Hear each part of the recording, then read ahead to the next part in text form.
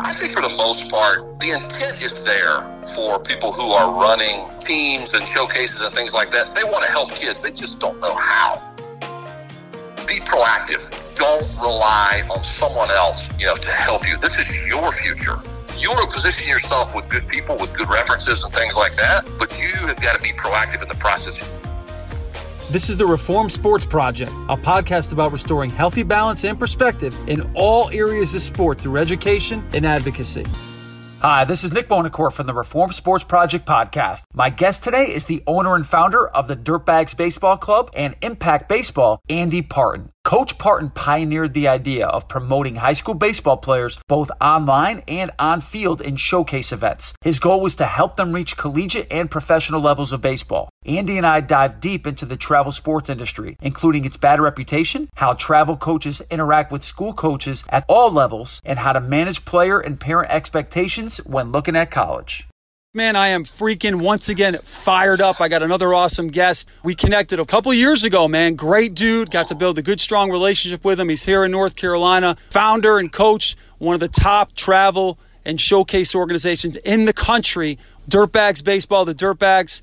Coach Andy Partin. Coach Partin, man, thanks for hopping on, sir. Wow, that was awesome. Appreciate it. Thank you so much, man. I'm humbled to be talking to you.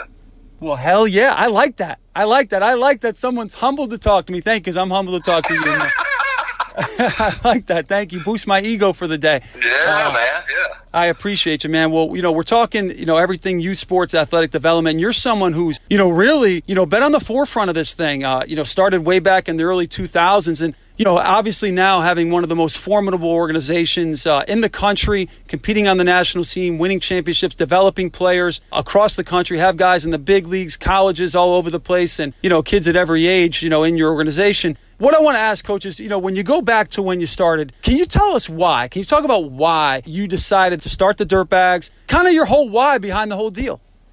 Yeah, that's a great question, and I'm asked that, every now and then, and I don't have like a super sexy answer because back then I didn't know what it would become today. So, things are changing, each year, kind of as we evolve. But back then, I started the Dirtbags back in 2002, and it was really piggybacking off another company that I started called Impact Baseball back in 2001. And as a high school kid, I just didn't have, and I didn't know it back then, I'm just going through the process like everybody else. I was a good high school player, got injured, but just really didn't have anybody there to push me along. There was nobody there that really educated me on college baseball. There was never any talk about college baseball, professional baseball. I mean, a showcase was unheard of. There wasn't really any vehicles for recruitment, so to speak, back then. So really, once I got done playing at 19 years old, I started to, somebody told me about a publication called Team One, and there's a guy named Jeff Spellman ran that, and they started ranking kids throughout the state, and I knew a couple of the kids that they had ranked, so I checked that out. And then I started something called Partin's Picks. Don't laugh at that. That's about the best name I could come up with at the time. And I started writing, just nice things about certain kids that I would run across. And then, kind of that grew legs. I'm trying to give you the quick version here, not bore anybody. But then it went to Carolina Prospects.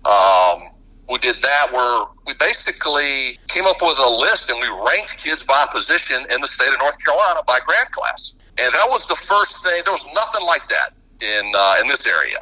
So that got a lot of attention. We ended up running what we called a showcase, and I tried to explain to my girlfriend at the time, I'm 22 years old. I said, look, strangers are going to send me a check in the mail, and we're going to do what they call a showcase. I've never run a showcase before, and she laughed at me, and I said, look, these people are going to pay for this because this is exposure.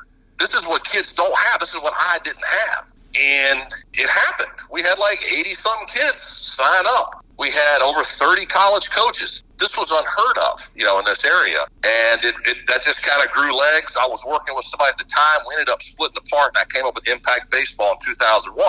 And we started running showcases and tournaments way back then. So then the next year, 2002, is when I started to have teams. And I had coached right after I had got done playing. I ended up coaching 3 years at the high school I went to as an assistant. And I just love coaching, just like everybody. It's just, once you kind of get out of playing, man, if you got that calling, I love to coach. I love to help people.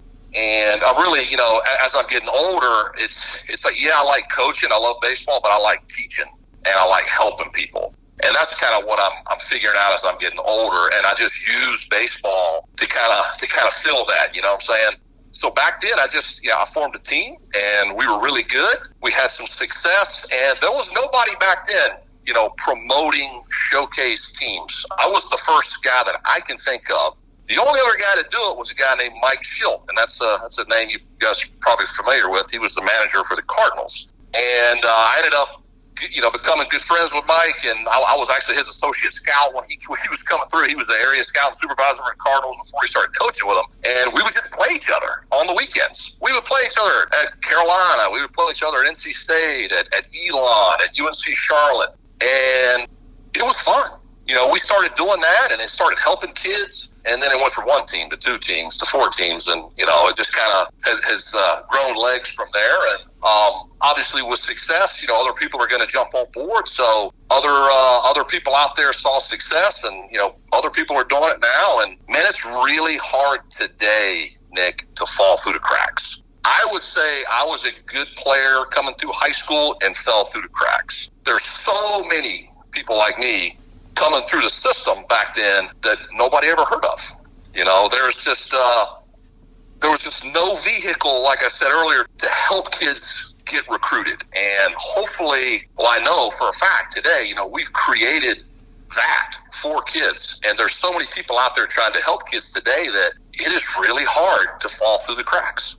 You bring up a good point. Shout out to my former coach, Jerry Edwards, who's down there at Jacksonville now. You know Jerry, I'm sure. Of course. Coach E, we had a conversation, and we talked about our days back at North Carolina Wesleyan when Mike Fox was there and Charlie Long, and, we were winning national titles, competing on the national scene, and half of our roster was from the Northeast. And I asked Coach Fox, I'm like, what was that like your intent? He goes, yeah, he goes, there was a time, Nick, where I could drive around the state of New Jersey. I didn't even need a map. Like, I knew where I was going. I knew the schools. And, the whole pitch was, let's bring some of these kids that were tweener kids, and we're going to get them down to the South. Kids that might be mid-major D1 guys or D1 guys in the Northeast. Let's bring them down here and win national titles. And it worked for years. And Coach Edwards told me, he goes, Nick, it'd be so hard to do that now at the Division III level because half of our team could have played. I know our pitching staff, Buddy Hernandez, Sean Fleming, James Pitney, Jason Sigley, these guys could have pitched in the ACC for crying out loud. We had a guy on our team, Buddy Hernandez, who was on the 40-man for the Braves for 3 years. These guys were on our staff, and they were D1 guys. So to your point, there are no secrets anymore. So at the end of the day, though, with that comes, like you mentioned, your success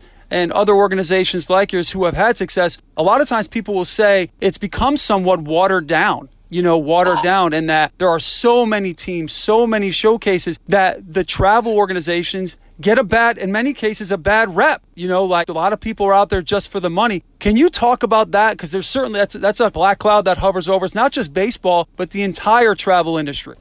Yeah, the world is filled with some awful people, and it's no different in travel baseball. Now, there are a handful of people like that, but obviously the world in travel baseball is filled with awesome people, people that want to help. But I think for the most part, the intent is there for people who are running teams and showcases and things like that. They want to help kids. They just don't know how, all right? There's not many people out there, not many organizations that can actually help kids. And I'm talking about just not from just a development standpoint, practice and things like that. I'm talking about can actually pick up a phone and make a call to a college coach, and that phone call work. A lot of these guys, they just don't know. They don't have those relationships, and they just haven't been doing it very long. And I think that's just kind of today. Everybody wants success very quickly, and I've been doing this for 20 years. It's taken me that long to get to. And plus, I was, like you mentioned earlier, was kind of one of the early ones. And it's the same college coaches today that there was back then. Obviously, a lot of the younger guys, but a lot of those guys today, you mentioned one already. So the black eye, I hate that showcase organizers and travel team organizations kind of are put in that box. There's some great people out there. You're going to have to do your homework as mom and dad. But remember, these are the people that can actually help. And I hear that quite often in youth baseball and in high school baseball. This organization, they charge this much money. They're only in it for the money. Well, people have got to be reasonably compensated. I'm not exactly sure what you do for a living or what people do for a living that are listening to this podcast, but I assume those people have bills. And I know that, the grocery store, they don't give away food for free. And the gas stations, obviously those gas prices are getting higher and higher. So things cost money. And so when we're all trading time for money, you need to be reasonably compensated. And again, these are the people that can actually help your kid. Mom and dad don't seem to have a problem with giving Marriott or Hilton for a week's trip down to Atlanta, Georgia, and spending thousands of dollars doing that. No, mom and dad don't seem to have a problem dropping $400 or $500, on a new bat. But, people don't pay to play on, a team that can actually help their kid. So that's such a valuable point. And when you were talking about being able to pick up the phone, and quite frankly, what I have learned, since starting Reform Sports Project is that the baseball community is small, man. I was fortunate to play in college, and I played a little, 1 year of pro ball. But I have, as you know, we have many mutual friends who are in the game at high levels. And, man, if I get on the phone with a coach and say, hey, I really like this kid here, they're going to take me seriously. Like, there is definitely a value in having relationships. And I've actually been told by Power 5 coaches, like, it means a lot more when a coach vouches for a player. And another good question I want to ask is, let's say you get on the phone with Brian O'Connor, from University of Virginia. Just use his as, or Scott Forbes, whoever from Carolina. And you say, hey, Forbesy, I love this kid. What are the questions he's going to ask you about that kid? I'm glad you brought that up. And that seems to be something that parents and players are really misinformed about. If I'm talking to Coach Forbes about a player or Coach O'Connor or whoever, rarely are they going to ask me, like, is this kid any good? Like, they already know he's good. That's why we're talking.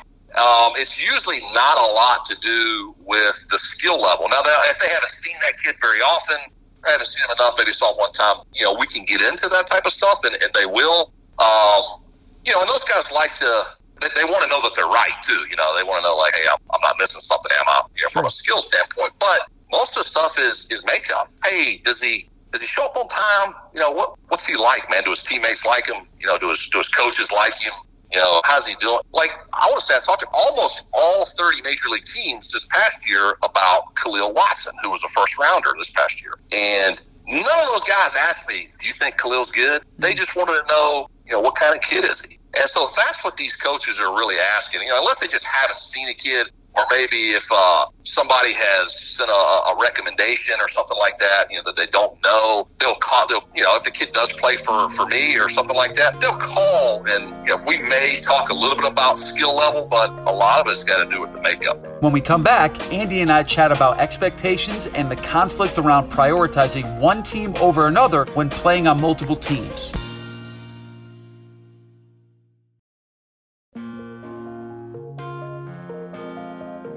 When we left off, Andy and I were about to discuss how to manage player and parent expectations on which school and division level makes sense for them. One of the other hot topics, obviously, is the transfer portal. And some people will point a finger and say, well, a lot of times these parents and kids are misinformed that their talent is a Division I talent. And, everyone likes to point the finger right past the buck. But even Coach Fox told me, he goes, it's hard for parents to look at their kids through, they look at them through rose-colored glasses. It's hard to be objective. It is. It's your kid. It's hard. But here's the double-edged sword, Andy, is that people need to hear the truth, but for crying out loud, a lot of them don't want to hear the truth, right? So they don't. A lot of them don't. And then they'll go find somebody that tells them what they want to hear. So, I'm going to use these college names because I know them. But let's say a kid is a college level player, right? But he wants to go to North Carolina, NC State, right? The Power 5 school. But his talent may only be good enough to play. Now, I'm going to say this as if it's a step back, but it's really not. At Mount Olive or UNC Pembroke, right? Top 25 national contending Division II programs, or even North Carolina Wesleyan or Methodist, a Division III school that can go win a national title. Like, are you going to be forthcoming with that kid and with those parents and say, hey, I know you can play in college, but you're probably better off taking a look at these smaller schools? How do you manage that? That's a great question. So the first thing I would say is, where do you want to go? That will be the conversation. If they say, I want to go to Duke. Okay, great. You want to go to Duke. Well, this is what guys at Duke look like. This is, and let's talk about your skill set and kind of where you are physically. And if you want to go to Duke, well, you're going to have to be able to do X, Y, and Z. Okay? So you're going to have to do this, and this to get to that level. So if you want to get to that level, you'll have to improve these things. And then it all becomes do I have the time to do that? If this kid's a senior in high school, it's probably not going to work out at Duke. All right? But if this kid's a younger kid, well, now I can help give him a plan. All right? Now I can help him get to where I think he needs to get to that level. All right? But if we're talking about comparing, some of these really, really good smaller schools, you want to ask these kids and these parents, have you seen these schools play? I don't know of many Division I schools that want to go down to Mount Olive and play. No, that's for sure. Or go to UNC Pembroke and play because they're going to lose, and they don't want that. It's like it's tough. I don't know where, and I don't know why. And I hate hearing this, the season has started. This whole thing, remember this online this past weekend because Division I season has started. Well, all the smaller schools had already started. Yeah. And to me, the season's already started. So why are we so excited now? Just because Division I baseball is happening. Obviously, kids grow up, they see, we're talking about ACC. Around here, they see ACC basketball and football and things like that on TV. So that's kind of what they're growing up, seeing. So I get that side of it. But my advice to every kid and to every parent is go watch these guys play. Go watch North Carolina Wesleyan play, and you will be shocked, surprisingly shocked, that you're not as good as those kids. But we're talking about some really, really good players. Now, these guys are good players come out of high school, but I don't think mom and dad and kids know a lot of these guys who went to these big schools and it didn't pan out for them. You know where they're transferring? To North Carolina Wesleyan. They're transferring to Mount Olive. So you're talking about, a different type of athlete, at a lot of these smaller schools now. And those are the guys, kicking everybody's ass. All these bells are going off in my head. We both know Matt McKay. Shout out, Matt McKay. Love Matt, yeah. My former teammate at Wesleyan when I was a freshman, he was a sophomore. He was an All-American. Well, then after that season, Coach Fox took the job at Carolina, and McKay actually went with him and ended up being a 2-year starter at Carolina. And that spring, now here we are, 1999, our team took a trip to Chapel Hill and we watched Carolina play. And here we are, we're number one in the country at the time. That was the year we won the national title. But I remember watching, now Carolina at the time had Tyrell Godwin. He was a first rounder, right? I mean, they were loaded. Now here I am watching guys play at Chapel who are my age thinking, man, that ball comes out of their hand differently, man. Now, watching them field the ground ball, watching them play, small ball, I felt like we can play with them, but I mean, they're bigger and stronger, man. I played summer ball with these guys. I mean, they're different. They're built different. And like we talked about off air before, our staff had guys throwing 92, 93, which was a big deal back then. But now, for God's sakes, turn on Twitter, you got guys throwing 98 to 100 in every level of college baseball. It's unbelievable. And I think one of the things that stands out to me is the strength training. There's a massive difference, I think, than it was 20 plus years ago on strength training and hitting the weight room, which I think it shows on the field. How do you incorporate strength training? I know it's something you're passionate about with these kids as they're developing through your program. Yeah, just, as a young kid, 12 years old, I mean, my dad was really big into fitness and things like that. I remember him showing me how to lift weights, and I remember it carrying over, as a young kid, just messing around the weight room. Not like I had the program, to follow, but just doing that type of stuff. And I remember, man, this does help. I wasn't the biggest guy, but, I was one of the stronger kids at that age because I was doing that and nobody else was. And I'm not saying I was ahead of anybody or anything like that, but it made me realize at a young age, and then I've kind of carried that through, my life. And, I mean, in 2011, I was a high school baseball coach at Forsyth Country Day. We broke the state record in home runs. We hit 62 home runs as a team. Now, that's a lot for a high school team. But this is what we did 2 days a week. We met at the weight room. And then, we lifted for 45 minutes, and then we went to practice. So during the season? 100% during the season. Obviously, we lifted weights in the off season, but guys, this is what happens, I think, and then this could be a really long conversation, so I don't want to take up too much time, but, the off season is so important. I think guys get excited about the weight room and things like that in the off season, and then it's like, all right, season's here, and they just shut it down. And then what happens? Well, these guys they stop lifting weights, all right, so then they start to lose strength, and because they're on the field all day, at practice and things like that, they're not resting, they're not recovering, they're not eating, they're not staying hydrated, they're starting to lose weight. And obviously, as you lose weight, you're going to lose strength, especially if you're not trying to maintain, and that's the key word here, maintain your strength during the season. It's funny we're talking about this. We just sent this out. I just did a video for the kids in our organization and sent them their in-season high school spring plan. And in that video, we're talking about, the importance of, still trying to, find 1 to 2 days a week where you can maintain that strength. It's just, I don't know why, and I think mom and dad, I think kids, sometimes coaches for sure, they just don't put the emphasis on the strength plan, especially during the season days. They see it as dangerous and things like that.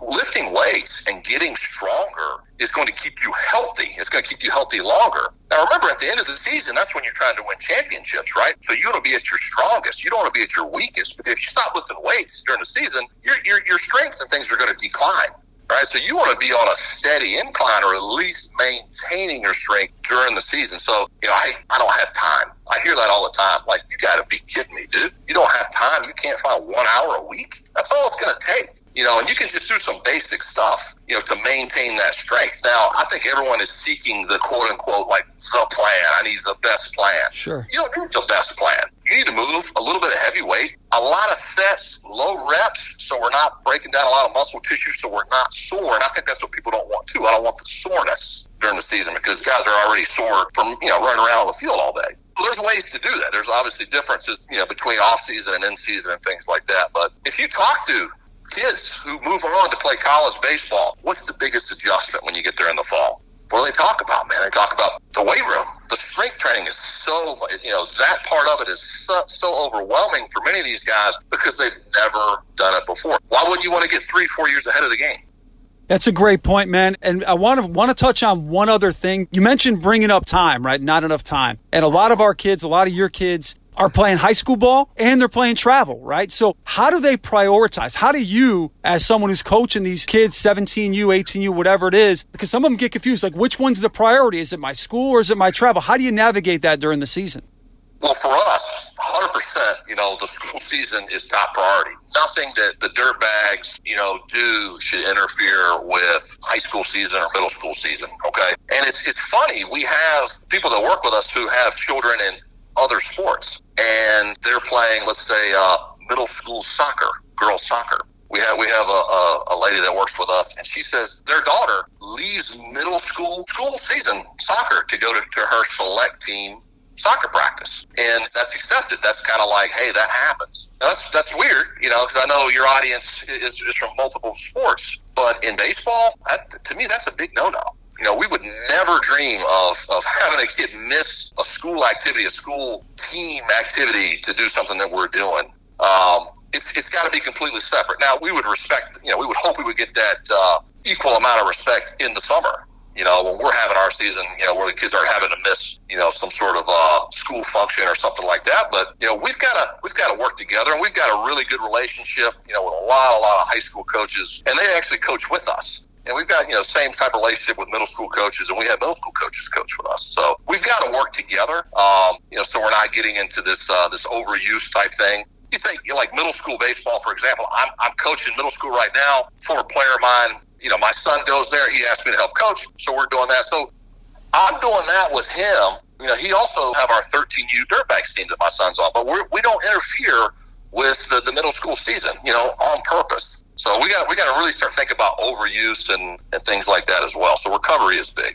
Coach, I want you to tell me, what are these parents, what should these kids be doing? You got the mic. What's the best way for them to put, I know we touched on a lot of this. What would be the best piece of advice you'd give these high school kids, freshmen and up, how to put themselves in the best position to be recognized and be seen, on the radar for college coaches?